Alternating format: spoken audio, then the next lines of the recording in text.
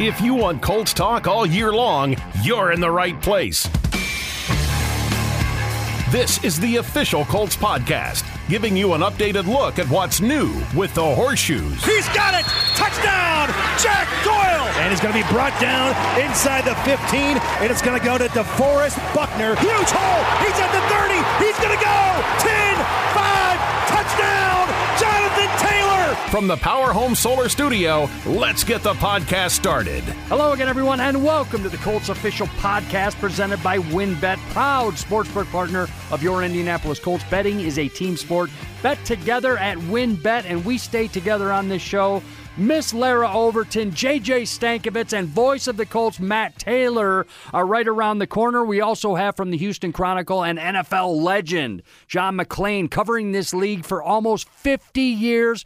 And little known fact, he is a great actor in Hollywood. That is true. We're going to find out more from John McClain. And the man that was celebrated last Sunday at Lucas Oil Stadium, Robert Mathis, will join us to talk about the upcoming Colts and Texans game. She shows up, her lovely personality. We love Miss Lara Overton.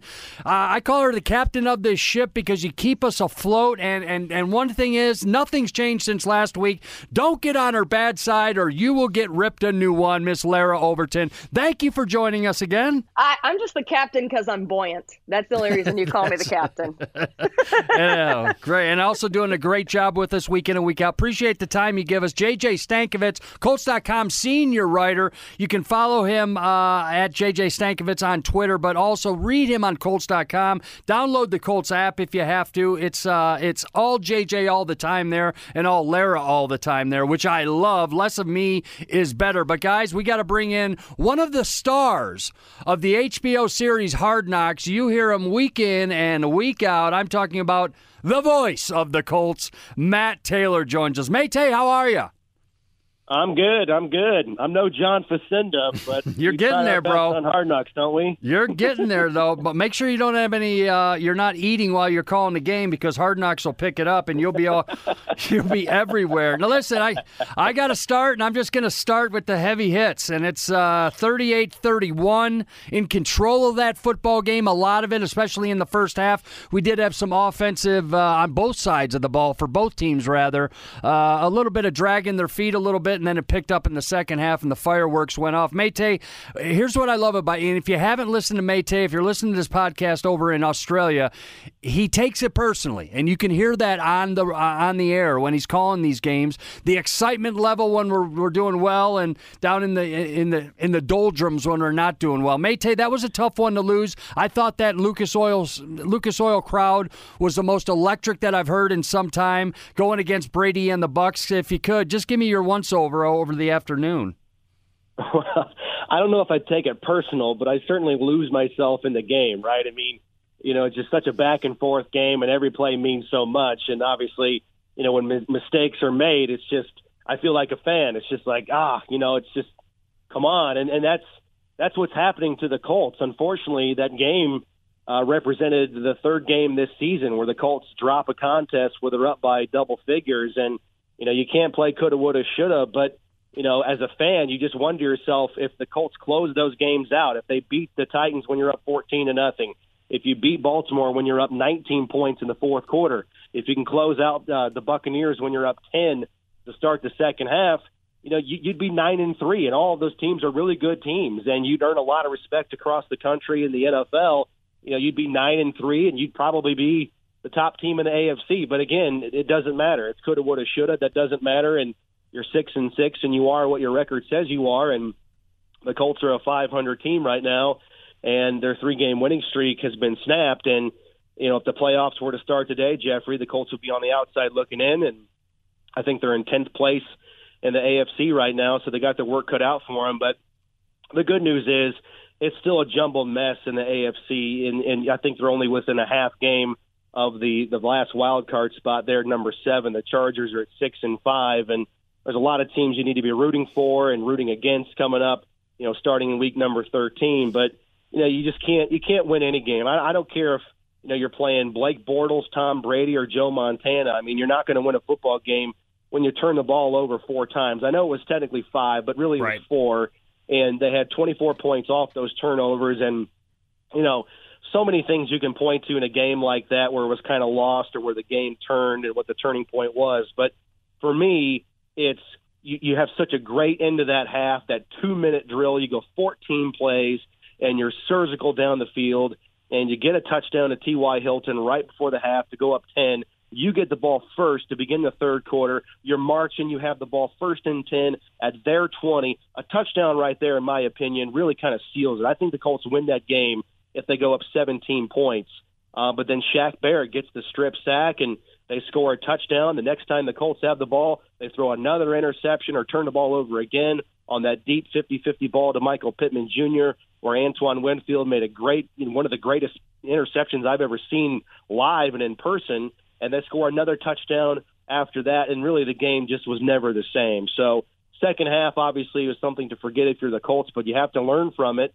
And, again, you're just trying to find ways to close these games out. The Colts have proven they can compete with anybody. They can beat anybody, but they have to put a full 60-minute game together, and they just haven't done that consistently this season. And with 5 games to go, guys, we all know the margin for error right now is beyond razor thin at this point. So here's where I'm at, where I've settled on with this game against the Buccaneers, Matt. So I like looking at the advanced stats to kind of confirm what my eyes saw during the game. And what my eyes saw during the game is that the Colts on a play-to-play basis were the better team.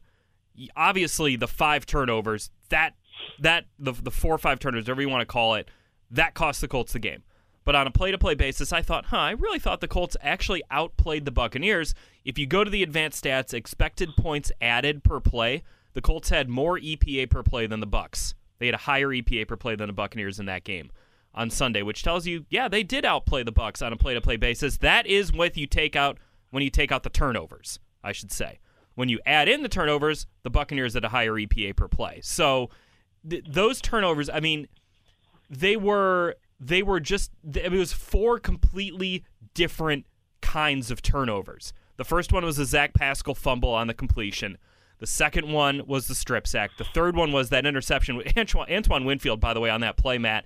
You could see it from the broadcast booth where he flips his hips so quickly to cover that ground and then track that ball and then beat a guy in Michael Pittman Jr., who is a physical, tall, 6'4" receiver. I mean, you're right. That was one of the most incredible interceptions I've ever seen live.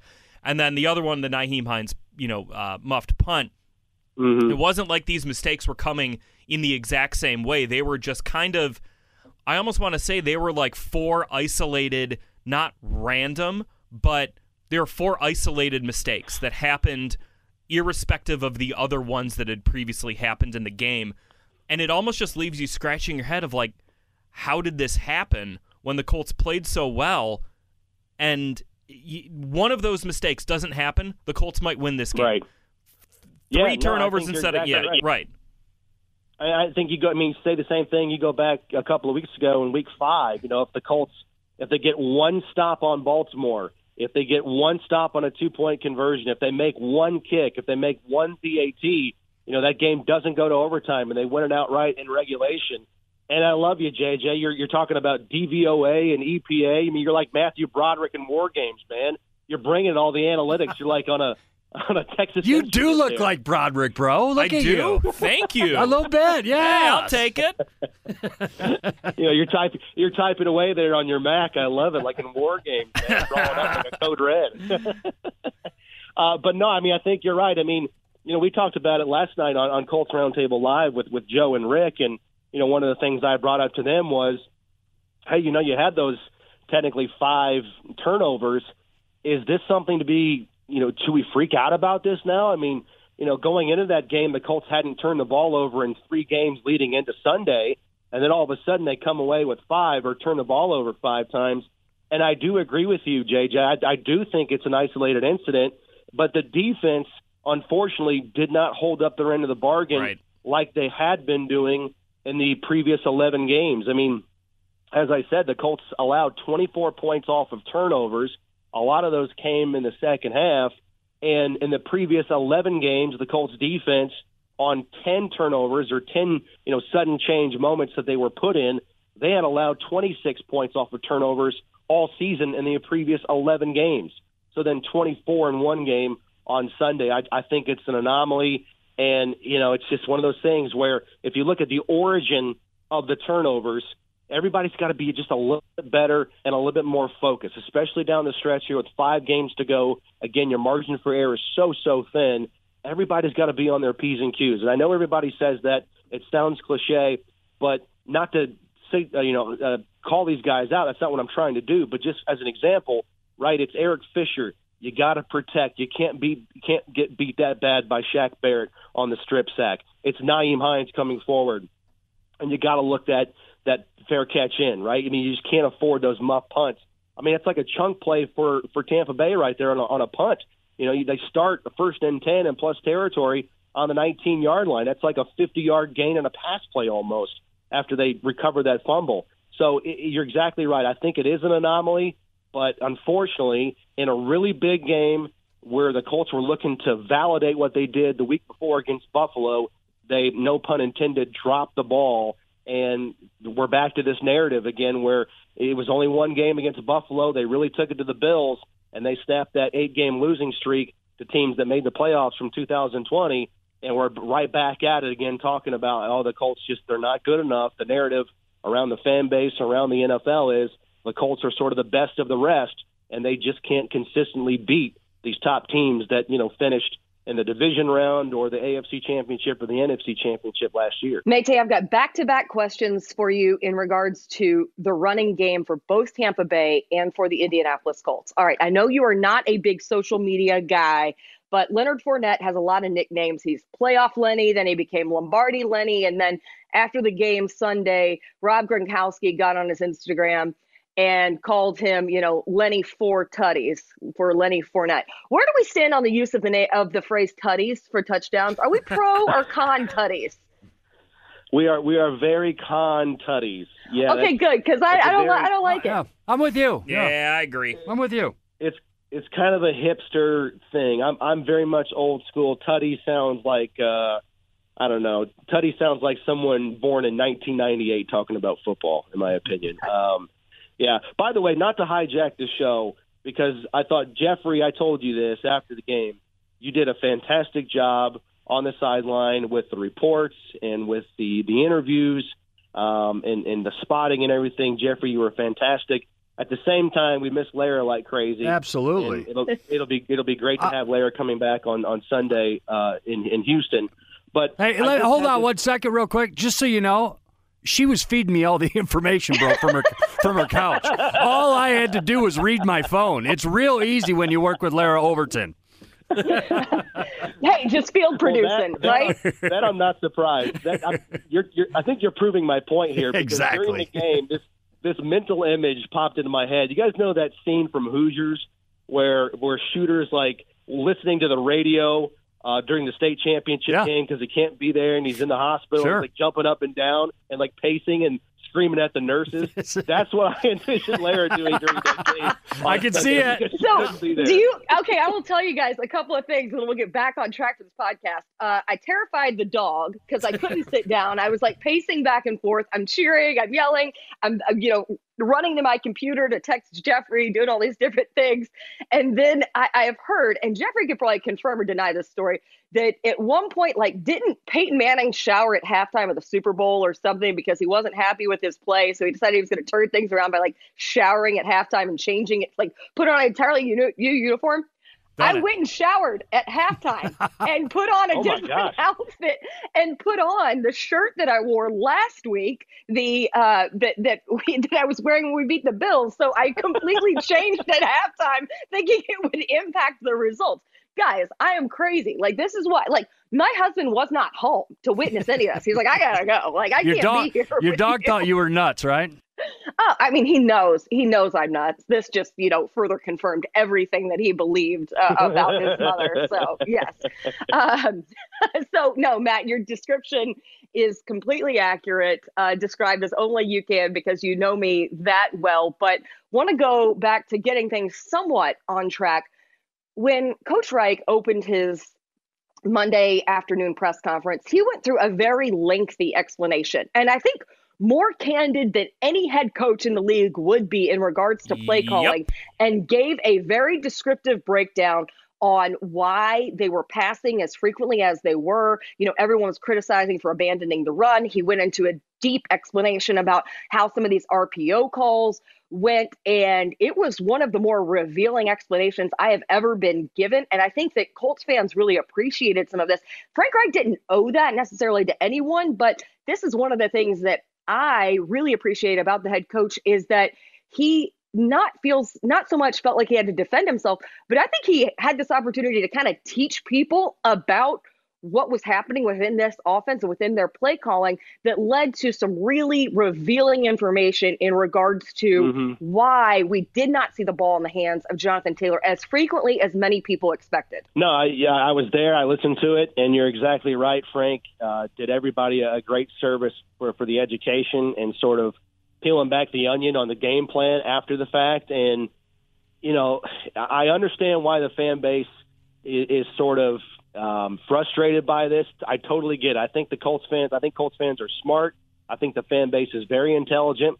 And, you look at Jonathan Taylor and you think to yourself, why wouldn't you give this guy the ball, 20, 25 times per game? He's so good. He's so athletic. He can do so many things with it in the run game and the pass game. And we've seen that on display this year. He leads the NFL in rushing and scrimmage yards and so on and so forth. But to kind of set up the argument, again, you look at the numbers, and it's easy to look at the numbers, and you say, when the Colts this year pass more than 35 times in a game, they're 0-6. When they pass less than 35 times in a game, they're 6-0. And that feeds into just give the ball more to Jonathan Taylor and just let him go to work. Just grind out that running game and let the offensive line do their thing and let Taylor prove again that he's one of the best backs in the NFL. But it's sort of like Bill Belichick, right? I mean, we've seen the Patriots year after year. One week they run the ball 38 times for 200 yards, and then the next week they come back and they throw the ball over 40 times, and they're 2-0 in the process. And the reason is they're playing the team that they're playing that week. They're game-specific. And that's what the Colts were trying to do in this game against Tampa Bay, who had the best rushing defense in the NFL. And I realized the week before you played Buffalo, who had the third best rushing defense in the league, and you ran for 264, but you're playing the scheme, you're playing the men, and you're playing what their strengths are. And they were by far the best rushing defense in the league. And they've got great players on that side of the ball in their front seven with Barrett and Vita Vea and Pierre-Paul and Levante David and White at linebacker. They've got really, really good players. Plus, they're led by Todd Bowles, who schematically, he in this game, he sold out to stop the run. He stacked the box. They blitzed a ton, which they always do. And so I think, Frank is getting criticism from the fan base, and people are saying, hey, why didn't you run the ball more with Jonathan Taylor? Why did you pass so much? But I think had the Colts gone the other way, if they would have ran the ball 40 times in this game or 35 times for 80 yards, they would have gotten blown out. They would have absolutely gotten blown out in this game. And so it was working in the second quarter. The Colts were absolutely surgical in the second quarter. They had 3 touchdowns. The 2-minute drive at the end of the half, again, was just so precise. And everybody's pointing to the fact that the Colts had 26 straight pass attempts between the end of the second quarter and the start of the third quarter. To me, wipe out 14 of those plays because that was a 2-minute drill, and you're going to throw the ball anyways, and you got a touchdown. So what are you complaining about? But a lot of those plays, those pass plays that were called in the third quarter were RPOs, and that's a design schematically to beat that system with Todd Bowles, who is selling out to stop the run. I don't want to get too schematic or too into the weeds because we all heard from Frank Reich last night. But basically, with an RPO, it's designed to have a conflict defender. You take everybody away except for one guy. That's the guy that the quarterback reads, and based off that, Carson Wentz, based on that guy, decides to either throw the ball or give the ball to Jonathan Taylor based on what that one key is. And the key is, obviously, during that stretch, it was throw the ball, and the Colts were doing that. Again, I don't think we'd be talking about this had the Colts not turned the ball over on consecutive drives to begin the third quarter. But because they lost and because they did turn the ball over, everybody's talking about, hey, you abandoned the run, you didn't give the ball enough to Jonathan Taylor, and that's why you lost the ball game. So I think it's actually great coaching by the Colts. You have to beat the team that you're playing that day, no matter how you have to do it to get the job done. And again, it's sort of like a Bill Belichick type of a mindset. And I know everybody's pointing to the fact that at the end of that game in the fourth quarter, when the Colts went down the field and they tied it up and they used the running game with Jonathan Taylor, and he had over 50 yards on that last touchdown drive. Big reason why is the Colts, they took what was given to them. The Buccaneers backed off, and Bruce Arians talked about that yesterday. They didn't stack the box on that drive. They only had 6 guys in the box on that possession because they didn't think the Colts would be patient enough down by a touchdown late in the fourth quarter in crunch time to stick with the run, and that's exactly what the Colts did. So, in my opinion, I think it's great coaching by the Colts. It's great schematics by Frank Reich, and I know Jonathan Taylor is elite, and you want to force feed him a little bit, but at the end of the day, you just can't bang your head against the wall knowing that the strength of the other team is taking away the run with, the scheme and the great players they have in their front seven. I mean, this is the challenge in the NFL, Matt, is that you have to be able to win in different ways. If you have one way you can win games, and that one way is just with Jonathan Taylor, then teams are going to say, all right, well, that's pretty easy. We can stop that. At least the good teams who have the players to do it, like the Tampa Bay Buccaneers.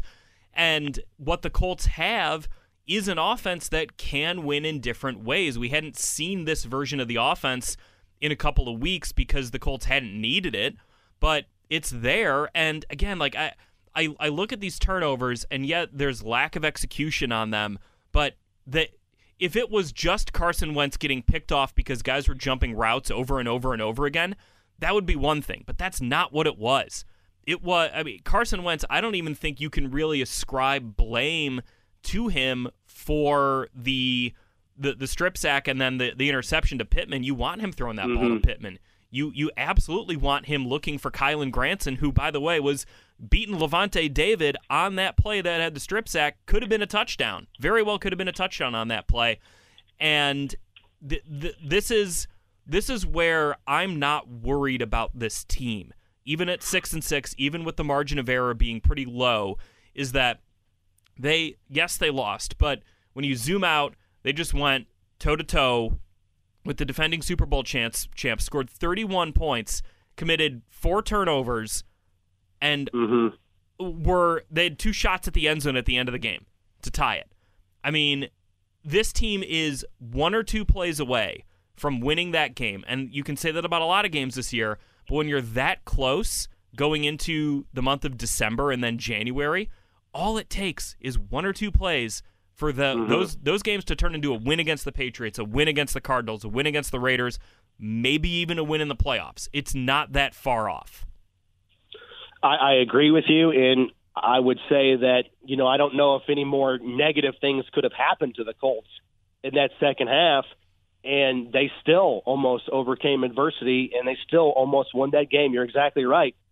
31 points with 4 turnovers, who does that? Right? That's how good this offense is right now. And if they just clean up these little things, they're going to be in good shape, and they should be able to close out these last 5 games strong, hopefully with a 5-0 record or 4-1 to make the playoffs. But they're going to have to start closing these games out. And going back to the RPO conversation, if you want to get nitpicky, you can say, all right, it's almost too many RPOs, or if you want to make that conversation or have that talk, calling an RPO on first down against a loaded box, obviously that's going to be a pass. So just call a design run and get the ball into the hands of Jonathan Taylor and see if you can get 3 to 4 yards and stay on schedule for second down. I get that conversation to a degree, but going forward, what's going to be interesting now is the Buccaneers did it to the Colts, and they had a reasonable amount of success. Now, I understand the Buccaneers stopped the run just about as good as anybody in the league, or maybe better, but it's a copycat league. So now going forward, are we going to see the Texans try to duplicate what the Buccaneers did to the Colts? Are we going to see the Raiders do what Tampa Bay had success with? So that's going to be something to watch out for now going forward. I think RPOs are here to stay in this offense, and it's a good way to move the ball when teams are selling out to stop the run when they're loading the box against this Colts defense, or Colts offense, I should say, guided by Jonathan Taylor. That's Matt Taylor, voice of the Colts. Lara Overton, JJ Stankovitz. Follow him on Twitter at Maytay Colts, at Lara Overton, at JJ Stankovitz. I'm not going to go backwards. We're looking forward to Houston, but before we do, We need to find an answer anytime Gronk is at Lucas Oil Stadium because he simply filleted this defense with the expertise of him and Brady. But I digress. I move on to Houston, so I'm going to throw this out for the room. Mate, let's start with you. The biggest game this season is coming up in Houston. The reason I say that is, the Colts will waltz over them. They're terrible. Hold on. Houston beat Tennessee. I know they were dinged up and everything. We're going to find out about that Houston team coming up with John McClain from the Houston Chronicle. But, guys, the importance of this game and what it means with a loss, what it means with a win. Well, first of all, I think you're right. Defensively, the Texans are playing much better than when we saw them way back in week number 6. It's almost like a different team. October 17th at Lucas Oil Stadium when the Colts won 31-3, that might as well be 10 years ago. Mm-hmm. And they've given up 17 points, 13 points at Tennessee, by the way, in a win, and then 21 points in a loss to the Jets. So defensively, they're playing better, at least output-wise. Lovie Smith is obviously doing a good job from his defensive coordinator position, and they've made a bunch of roster moves. They've had a lot of injuries, and they're just kind of bringing guys in and shuffling the roster and kind of just seeing what sticks here as they rebuild their franchise. They're 2-9. Guys are playing for their jobs. They're playing for pride, but they would love to spoil this party on the Colts, just like they almost did twice last year. Remember, the Texans came within, a total of 6 yards of sweeping the Colts. So it's not going to be a layup. They never are inside the AFC South. It's a huge game because it's the next game. It's a division game. But, again, the Colts' margin for error is so slim. You've got to beat the Texans. You got to beat the Jaguars, two teams record-wise that, you should take care of. But any given Sunday in this league, man, and so they've got a new quarterback now in Tyrod Taylor. It's not going to be the rookie out of Stanford. So he does have experience. He does have the knowledge and the fortitude to beat a Colts team and take advantage of this defense. And one thing that I'm looking for is the Colts defense. They gave up $140 on the ground to the Buccaneers, mm-hmm. And you talk about Gronk having a big game. Fournette ran for 100 yards and he had 4 touchdowns. That just can't happen. If you would have asked me before that game, which of their above average players would have a big game against the Colts, Fournette would have been the last guy I would have said. I would have said maybe Evans or Gronk, right. But it was Fournette who had a huge game against the Colts, and they got to stop the run. The Colts, that's been their hallmark really, since 2018 under Matt Eberflus, but that number is sort of creeping up here. It's ballooning up on the Colts defense. We'll see if DeForest Buckner can play. That'll help against Houston, but Houston had a good game running the ball back in week number 6 against the Colts. I think they had 124 yards on the ground against the Colts in the first game. So that's what I'm watching is Tyrod Taylor on offense. Can the Colts rush defense improve? And, can you just make enough plays against a bad football team that's 2-9 that's trying to, spoil your playoff hopes? All right, that's Matt Taylor, voice of the Colts. Appreciate the time. Keep up the great work on Hard Knocks. And the most important thing that you're going to get from this chat is Lara is back next week, okay? No more Gorman working with you like that. So Lara is back next week. Matt Taylor, the voice of the Colts. Follow him on Twitter at MateColts. Appreciate it, my friend. All right, you guys are the best. Well, we welcome on from the Houston Chronicle. He's been covering this Sunday professional game, for almost 50 years. He can be heard on Sports Radio 610 in Houston. The legendary John McClain joins us. How are you, sir? I'm doing great, guys. Happy holidays. Thank you. Thank you very much. I'm going to do the broad first question when we're talking about these Texans. Overall, as a franchise, foundationally speaking, is there some bright spots to look forward to? Possibly next season, the season after that. Where are the Houston Texans in this day and age as far as the future goes? As we speak, they are second in line for making that high draft choice, and they've had the first overall pick 3 times. Quarterback David Carr in 2002, defensive end Mario Williams 2006, defensive end Jadeveon Clowney 2014. They need a quarterback, but right now there's no quarterback worth that pick. General manager Nick Caserio is putting this team through a total rebuild. And when I say total, I mean total. And they need a lot of players. They have their first-round pick for the first time in 3 years. Last year they did. Well, this year they didn't have a second-round pick either.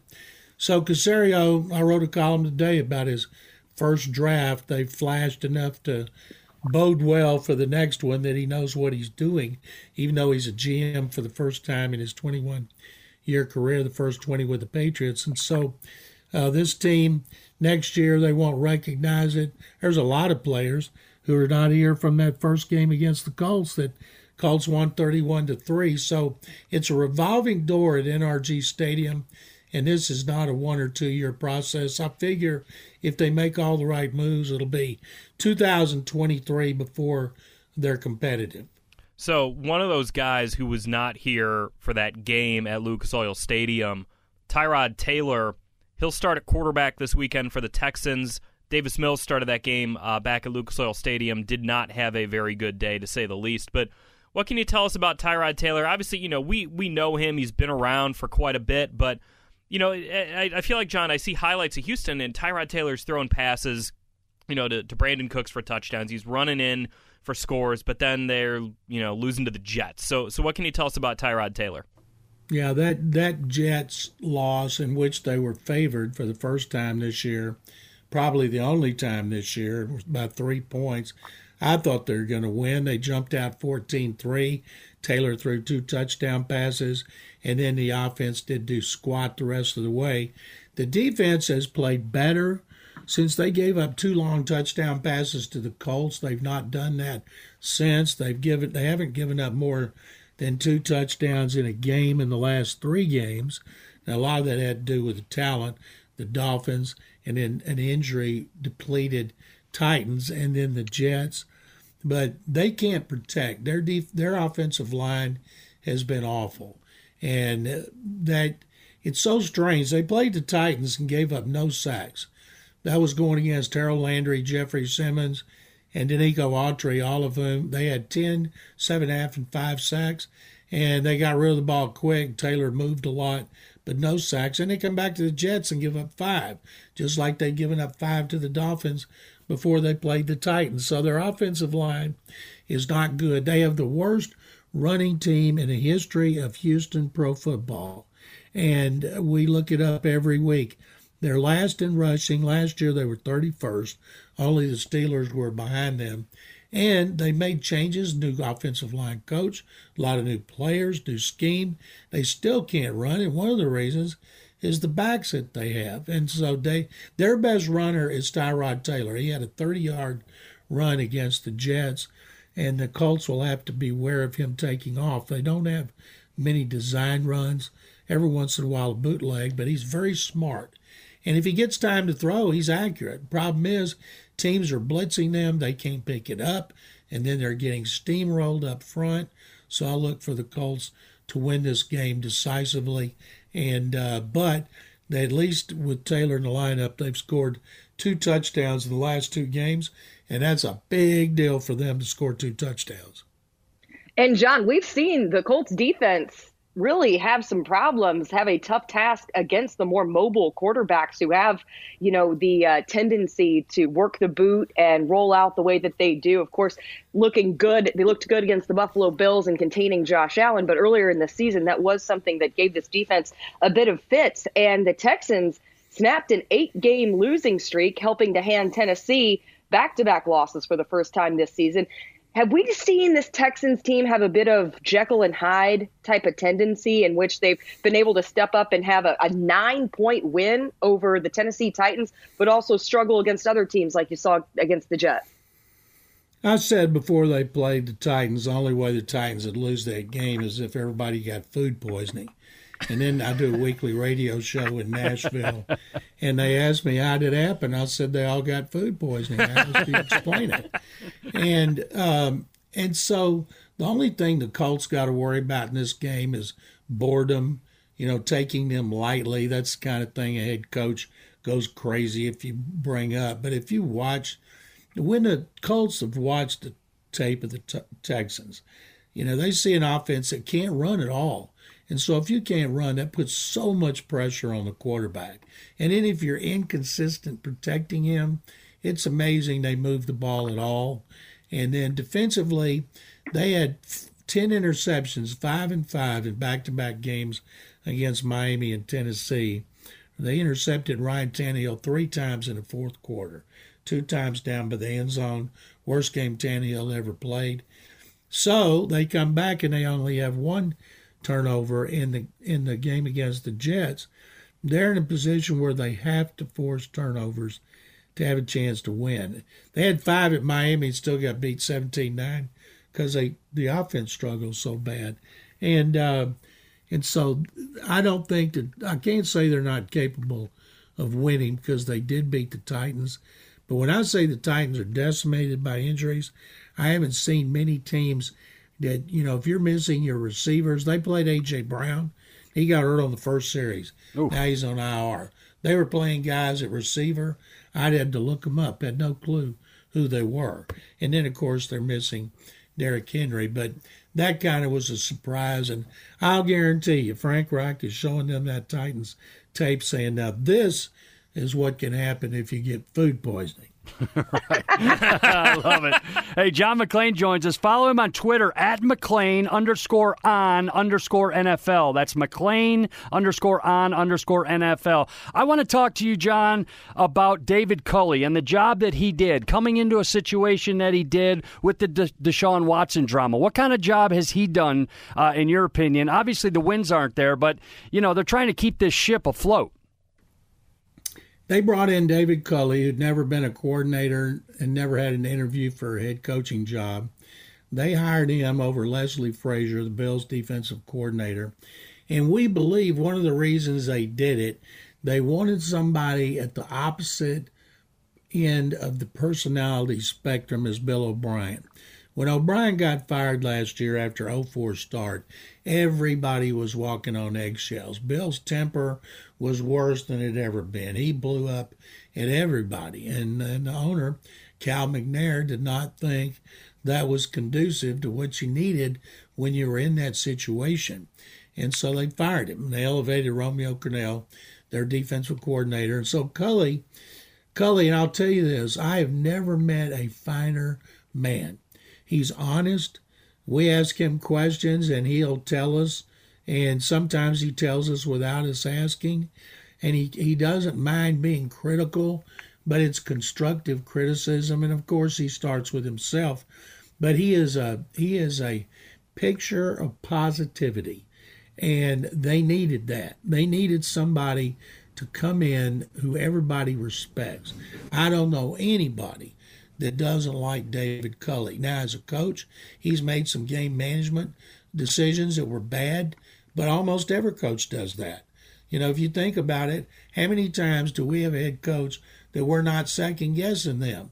And Frank Reich, I remember that time in that overtime victory at NRG Stadium. I can't remember what it was. He went for it, didn't kick the field goal. Everybody second-guessed him when the Texans won. And so all coaches get second-guessed.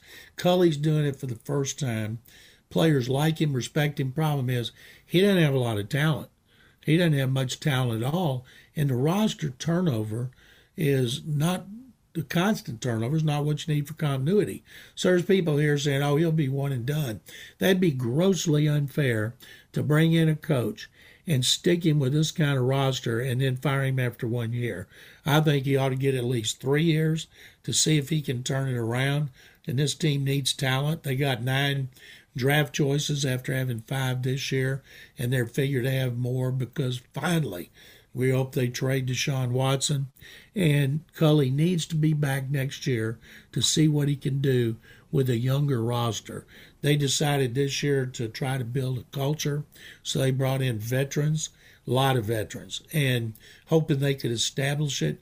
Culley has suspended 3 players for disciplinary violations. We'd never see that. Usually they just get fined.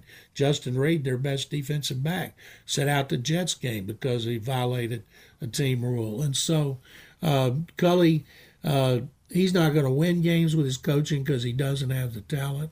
But I'll tell you what, at the end of that Tennessee game, he grew up 2 miles from Nashville.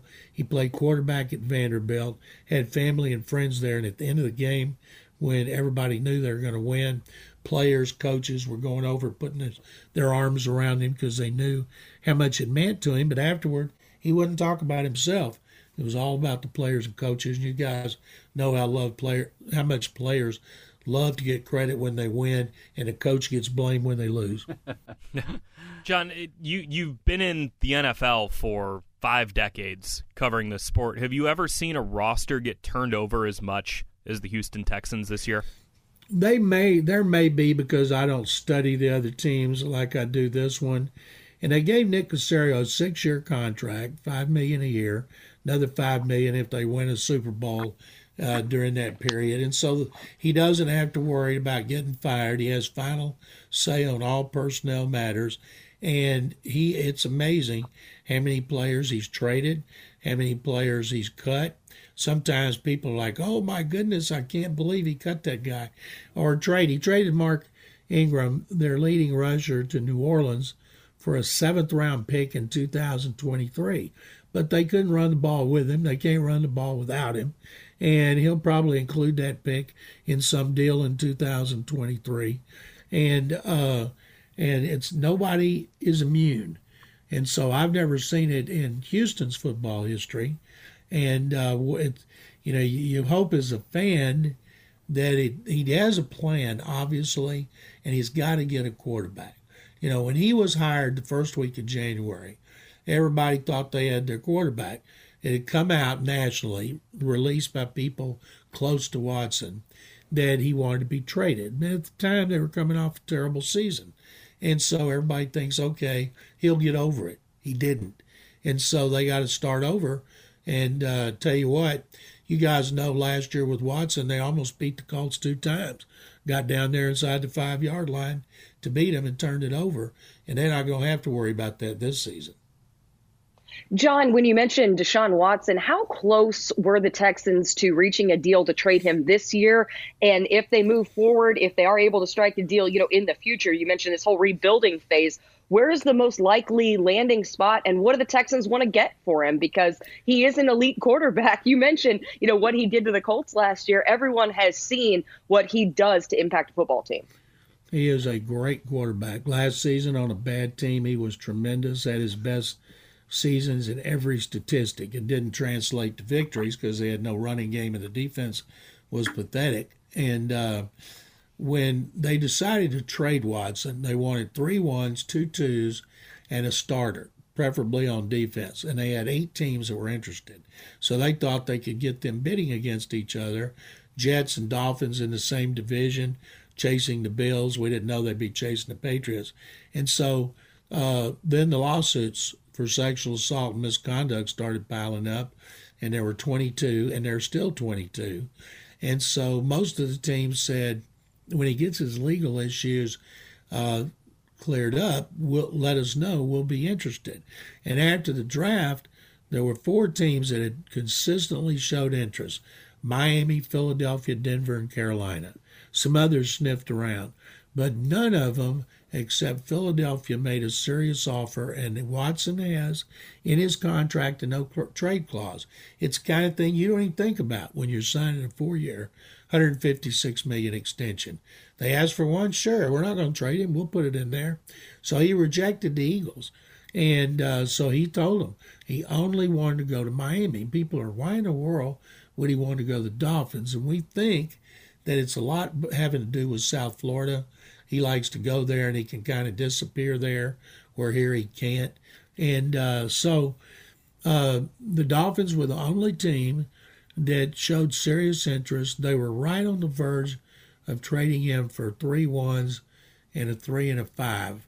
And then the owner, Stephen Ross, got cold feet a week before, said he wasn't going to do it unless he reached settlements with his accusers. And he had never tried to do it because I was told he thought reaching settlements meant you're guilty, and he didn't think he's guilty. But about 5 days before the trade deadline on a Tuesday, they decided to try, and they couldn't get all 22 to agree to sufficient settlements. The attorney said a lot of it had to do because of the language. They wanted non-disclosures, and 2 or 3 of the victims wanted to be able to tell their story. And so they were not able to do it. And Stephen Ross said, we're not going to do it. So the trade deadline came and went. Now they can resume on March 16th, the start of the new year. And I expect, if you think about it, if he gets these issues cleared up, because right now they're just starting to do depositions. NFL still investigating. Houston police is investigating. The FBI has looked into it. And the wheels of justice, they turn really slowly. Meanwhile, he's getting paid $10.54 million a year to come to work, go to meetings, work out on his own, lift and do everything he's supposed to do because he wants to be ready. And so I think when the time comes, you'll still have Miami, unless Tua continues to get better, Carolina, Denver, maybe Pittsburgh, maybe Seattle, maybe Detroit, maybe the Giants. He's not going to approve going to Detroit. And we're curious, the Giants right now would have 2 top 10 picks.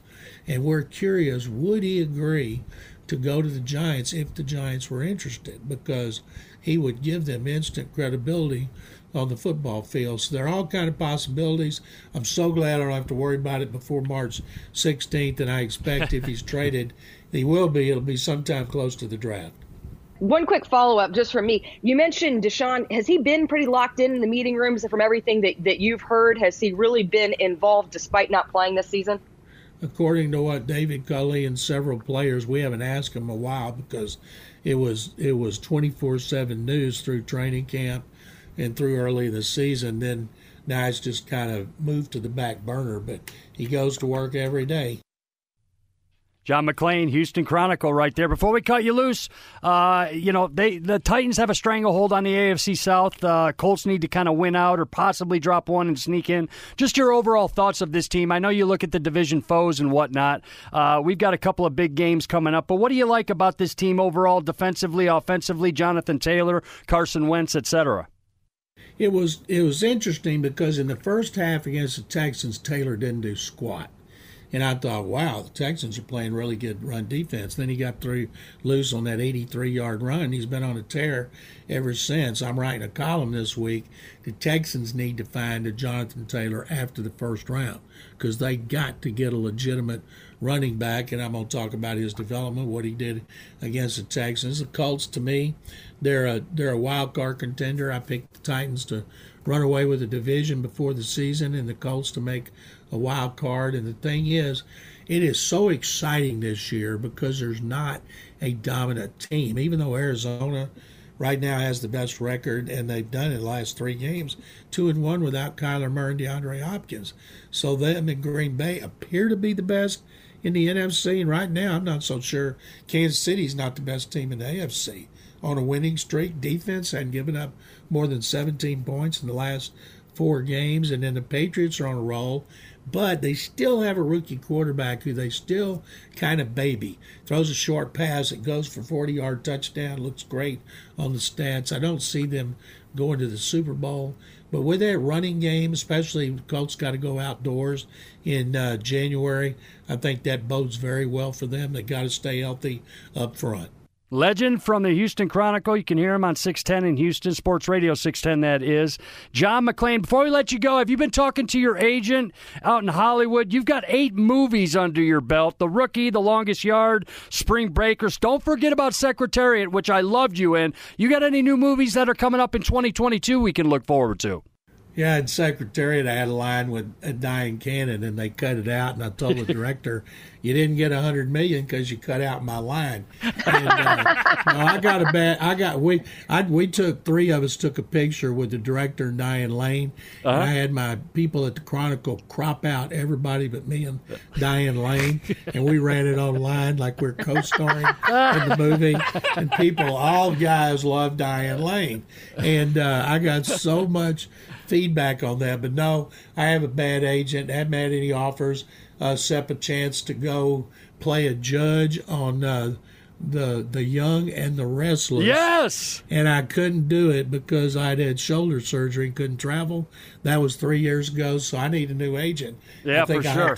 I'll have to fire myself. Hey, keep your phone on, Mr. McClain. I'm telling you, because when I look at John McClain, I think soap opera star. Yeah, I'd love to be a soap opera star. I need to do all I need to do the way You're I on look with the right guy. is audio. All I need is audio, not video. John, sure appreciate the help. Can't wait to read what you're saying about this game coming up. And again, you can follow him on Twitter at McClain_on_NFL. Appreciate the time, sir. Keep up the great work.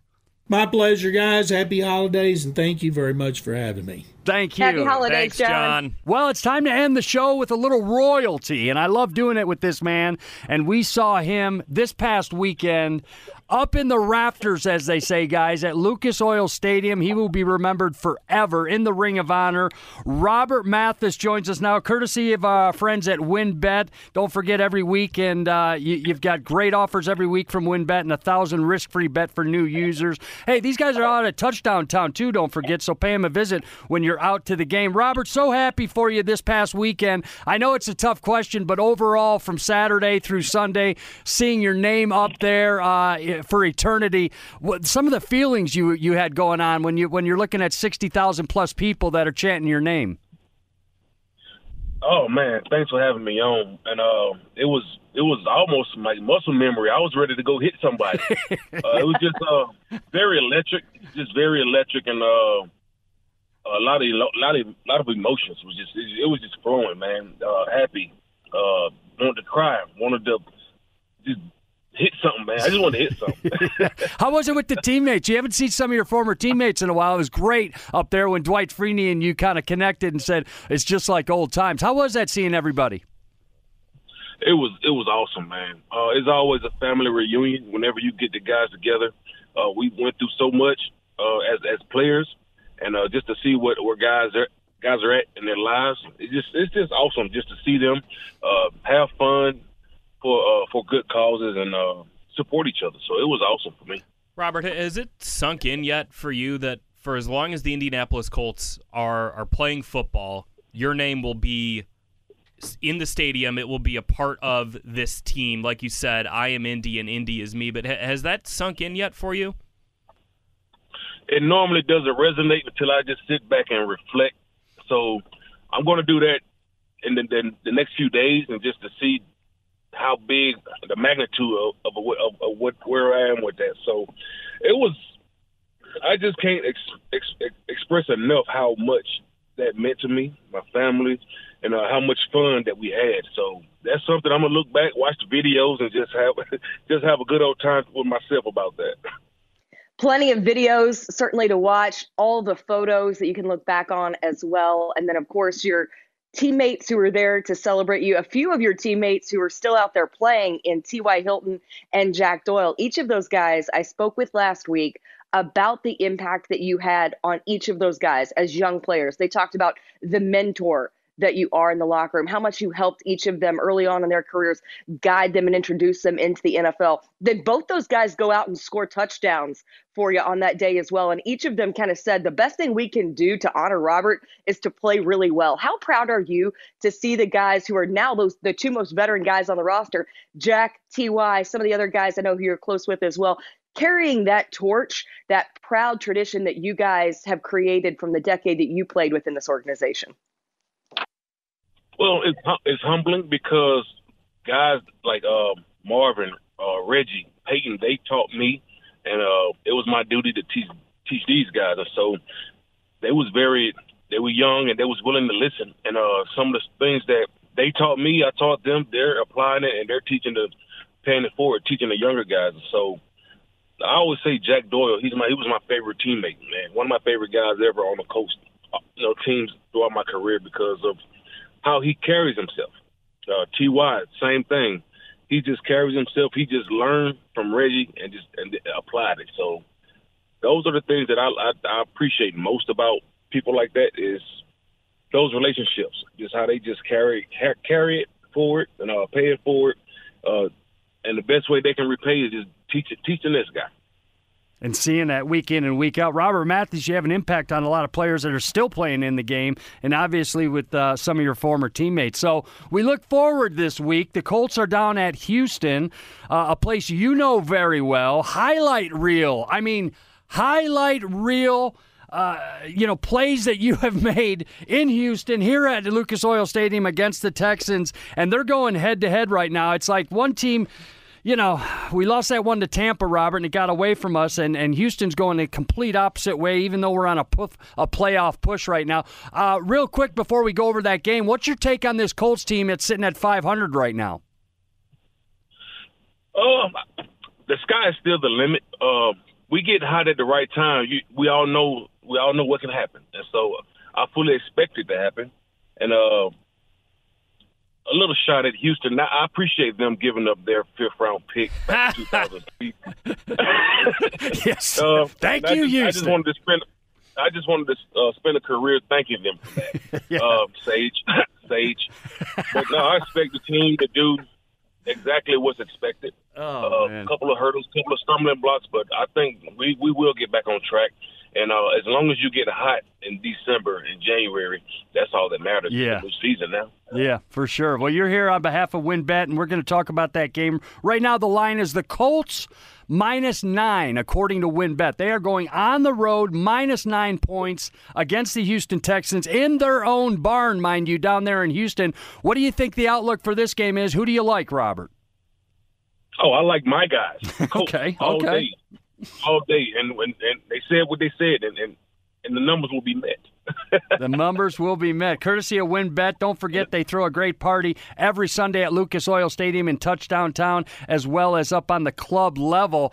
Robert, I can't wait, man. I always think of you when I see the Texans and the Colts going back after it because of the impact you had on one of the greatest comebacks in an NFL game that we've ever seen. So, man, I appreciate you catching up with us, talking about this Colts game. And again, the Ring of Honor celebration was epic, bro. It was incredible to see those people around you and the excitement that those fans and your teammates had for you.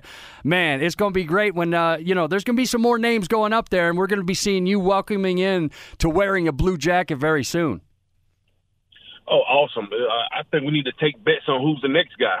Man, I know. No kidding. WinBet, get on that. Wait, give me one. Before we let you go, who'd you like to see up there? Oh, man, you already know. It's the GOAT number 4. I bet you he goes up next. You do? Okay. Yeah, that's my call. That's your call. GOAT number 4. That's Vinatieri. Don't forget there's a big fella on the left side. There's a big fella on the left side protecting Peyton. Peyton's blind side, Robert. Yeah, absolutely. Tarek Glenn. Long overdue. Long overdue. Overdue. I told you, some people were saying you were a bit overdue, but you made it, and it was a great celebration.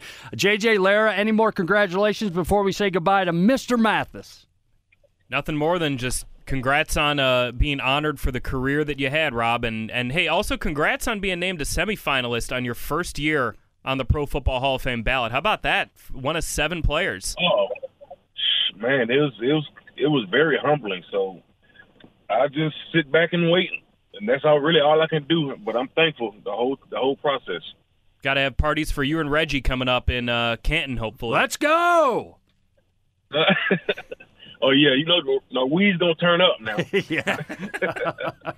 For sure, man. Well, I sure appreciate it. And again, congratulations on the Ring of Honor stuff. Folks, keep your eyes peeled in the next, not too long future for Robert Mathis wearing the gold jacket soon after getting presented the blue jacket. I appreciate the time, big man. It was great seeing you this weekend. I know we're going to see you more. You have the key to the Colts kingdom, so we're going to be seeing a lot of Robert Mathis down at Lucas Oil Stadium.